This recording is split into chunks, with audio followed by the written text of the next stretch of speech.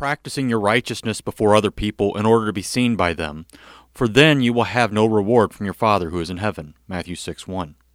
Are you an exhibitionist Christian? Do you like people to see how religious you are? Do you like to get a pat on your back for your religiosity? Then Jesus has strong words for you. You have already received your reward. The praise of others is all you can count on. There is no eternal reward for exhibitionism. Exhibitionism is hypocritical.